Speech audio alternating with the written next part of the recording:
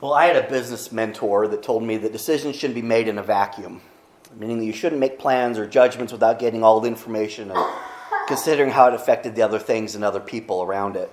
And I have a wife, it doesn't really relate, but she told me that I don't even know what a vacuum is. And I don't think she meant the same thing, and if I were to speak to my mentor, his advice would be just figure out what she means and better just do it, whatever that may be. But my mentor, his name was Gary Gibson. He was a college professor of mine, and he also operated a successful HR consulting firm, and I ended up working for him my senior year in college as an intern. And he, of course, wasn't referring to a literal vacuum, which was the absence of air, rather an absence of some of the most basic things that you need to have in order to accomplish whatever it is to be done. You shouldn't make a decision in a vacuum, meant you should have all the information you need, and you need to be keenly aware of how that decision will affect everything else. You can't operate well, if at all, in the absence of what you need. So this morning I want to talk about operating in the absence, just in general. An absence of spiritual and scriptural things. What it means to operate in the absence of God. You say, wait, what? God's omnipotent and omnipresent. You tell us that every week. He's everywhere, and he is. And Scripture does that. Jeremiah 23:24 says, "Can a man hide himself in hiding places so I do not see him, declares the Lord? Do I not fill the heavens and the earth, declares the Lord?" Proverbs 15:3 says, "The eyes of the Lord are in every place, watching the evil and the good." But also Scripture tells us that God is good and pure. Matthew 5:48. "You therefore must be perfect as your heavenly Father is perfect." Romans 12:2. "Do not be conformed to this world, but be transformed by the renewal of your mind." I love that. That is so much about changing our perspective to be God's perspective, and that will get you through some really tough times. But it says that by testing, you may discern what is the will of God, what is good, what is acceptable, and what is perfect. It says God is good and acceptable and perfect. Psalm 18:30, "This God, his way is perfect. The word of the Lord proves true. He is a shield for all those who take refuge in him." So he is everywhere. He can be everywhere, but he's perfect. And he's sinless. And because he is such, he cannot, by his very nature, do or go or associate with sin. So there are times and places that experience an absence of God. It's hard to believe, but it's true. There are places that you will not find God, and I won't name them, but we're going to talk about them. The Bible speaks clearly of these times and places, and we too have given them names and identified them. But let's take a look at a few situations that experience an absence of God, what it means to operate in them. There'll be a couple slides. First, we have darkness. Okay? Whether the Bible is speaking metaphorically or literally about light or the light, darkness is simply the absence of a light source. Darkness wasn't created by God. It was overcome by God with light. In fact, it was one of the first things that God did for us. All the way back to Genesis 1, verse 2, the very second statement in the Bible. "The earth was without form and void, and darkness was over the face of the deep. And the Spirit of God was hovering over the face of the waters. And God said, 'Let there be light.' And there was light. God saw that the light was good, and he separated the light from the darkness." John 1:5, "The light shines in the darkness, and the darkness has not overcome it." One more from 1 John 1:5-7. "This is the message we have heard from him and proclaimed to you, that God is light, and in him is no darkness at all. If we say we have fellowship with him while we walk in darkness, we lie, and we do not practice the truth. But if we walk in the light as he is in the light, we have fellowship with one another, and the blood of Jesus, his Son, cleanses us from all sins." So that's something we've been talking about the last couple Bible studies. The book is called Just Enough Light for the Step I'm On. And we're really studying this metaphor of God being the light. I'm going to grab something out of my backpack for my next example. Assuming I remembered it.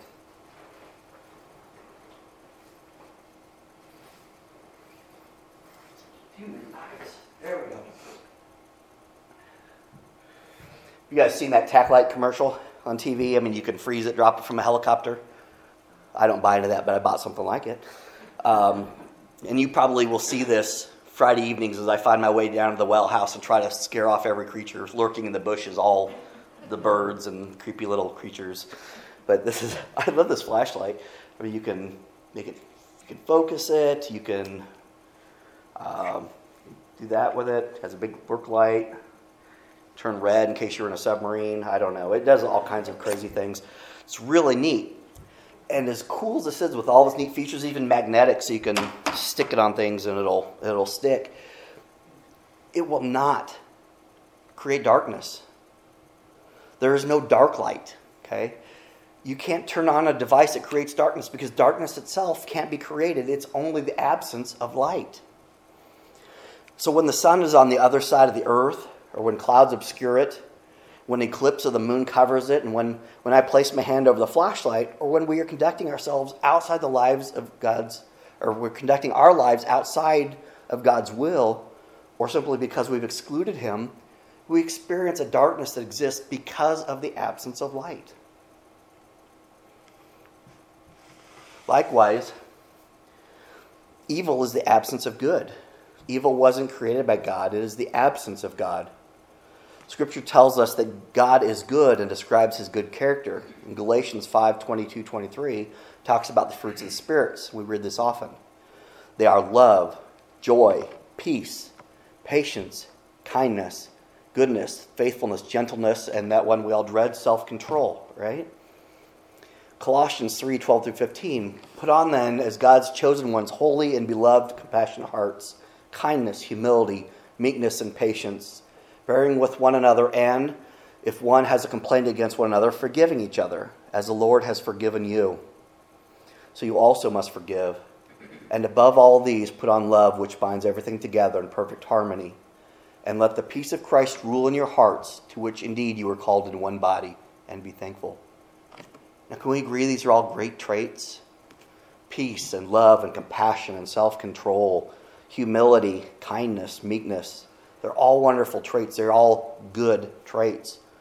And when we think of someone that we know has done good, or they are a good person, they're typically reflecting one or more of these traits.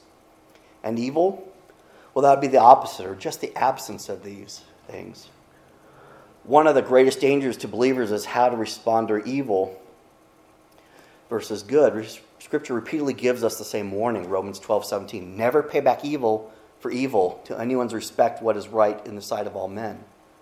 1 Thessalonians 5, see that no one repays another with evil for evil, but always seek after that which is good for one another and for all people.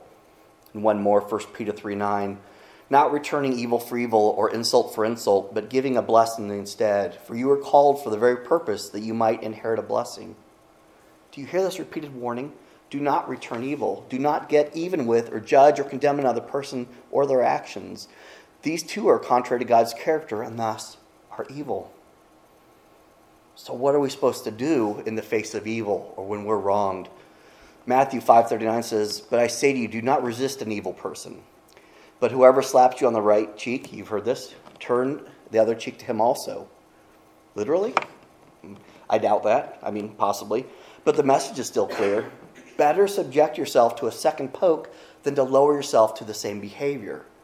Better to meet them with goodness and righteousness than to return evil for evil, which we've heard multiple times is not what we're called to do. You see, we have a just Father who does all, He does see all, and He will pass judgment in His way and in His time. In fact, He'll be much more fair in whatever capacity that needs to be than we could ever be. Proverbs 20:20 says, do not say, I will repay evil. It says, wait for the Lord, and He will save you. Let God handle it. Now, I don't always remember to do this, but if you really want to get under someone's skin, I shared this morning, especially if they're attacking you verbally, don't engage. Whether ignore them, agree, or simply smile. And my secret word is, that's ridiculous. You know, if someone's trying to confront you verbally and won't relent, they just want the conflict. Don't return evil for evil. Let's go to the next one. Heaven versus hell. And I'm moving through these fairly quickly. Heaven is filled with God's presence. Okay? God is in heaven. That's where we go. And we have an eternity with Him. Hell is the void of God's presence. We all have a preconceived notion of hell. We may even think or say that our jobs or war or babysitting more than one child at a time is hell. But let's read what the Bible says about it. Revelation 21:8. But the cowardly, the unbelieving, the vile, the murderers, the sexually immoral, those who practice magic arts, the idolaters, and all liars, they will all be consigned to the fiery lake of burning sulfur. This is the second death. Fiery lake of burning sulfur. That's part of the image we get. And a second death, because we're killed once and then our spirit lives on. But he's saying that's a second death. Matthew 25:46. Then they will go away to eternal punishment, but the righteous to eternal life. Psalm 9:7. The wicked go down to the realm of the dead, all of the nations that forget God. Matthew 13:15. And throw them into the blazing furnace, where there will be weeping and gnashing of teeth. And that's a horrible image for me. Not just the blazing heat, but the weeping and the gnashing of teeth. Just pure misery. Matthew 25:41. Then he will say to those on his left, depart from me, you who are cursed, into the eternal fire prepared for the devil and his angels. Now, we don't talk about this very often, but you know that Satan, the devil, is an angel. He was a fallen angel. He envied God's power and was cast away. He exists in the absence of God. He worked contrary to God and still does. And that's why he resides where God is not. In the darkness, in hell, not in heaven. 2 Thessalonians 1:9, they will be punished with everlasting destructions and shut out of the presence of the Lord, from his glory and of his mind. It is the absence of God. But heaven can be wherever God is. Hell is anywhere that he is not. Now I'm going to move rather swiftly through the next couple because they are each kind of a topic or Bible study in and of themselves. In fact, this first one is one we're currently studying at 8:30, and that is the absence of faith is fear. When we unwaveringly believe that God is in absolute control of our lives and the things in it, we have nothing to fear. I'm not saying that even though we're aware that God is in absolute control of other things in our lives, we don't worry and we have fear, but there is nothing to fear. There's no founding in that because God is in control. And that's not to say there aren't things to dislike or not to look forward to. But faith, like light, drives out fear. The next one, the absence of grace is anger. When we follow God's example and teachings on extending grace to one another, anger cannot exist. When we transform, when we renew our mind by the transforming of our views, like we read in Romans, and we look at each other through God's eyes and how God sees someone, we cannot be angry at them. When we are prepared to forgive, even when forgiveness has not been requested by that person, okay, we extend a grace that frees us from that anger. 1 John 4:8, anyone who does not love does not know God, because God is love.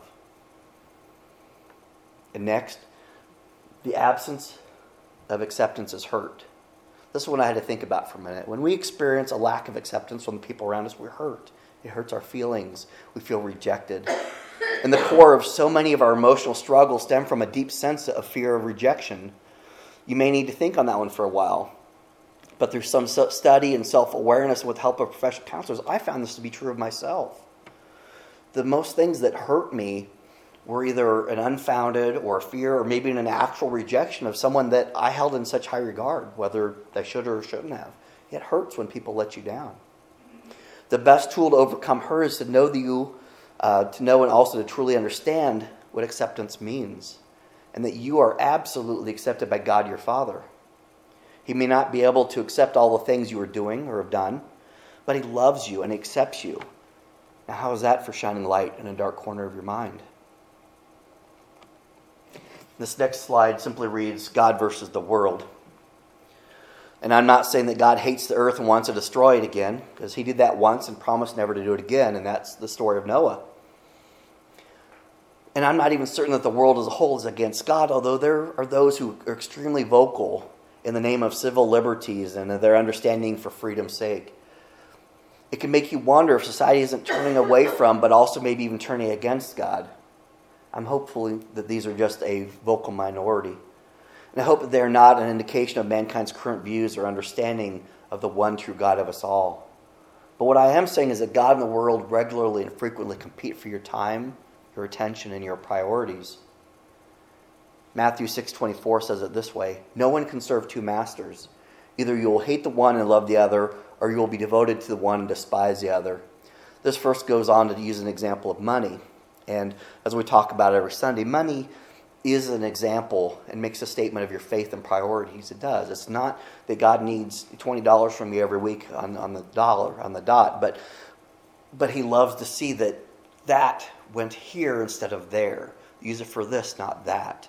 That you trust him with this when you could really use it for that, even if that isn't such a bad thing. But let me read this verse again. Again, no one can serve two masters.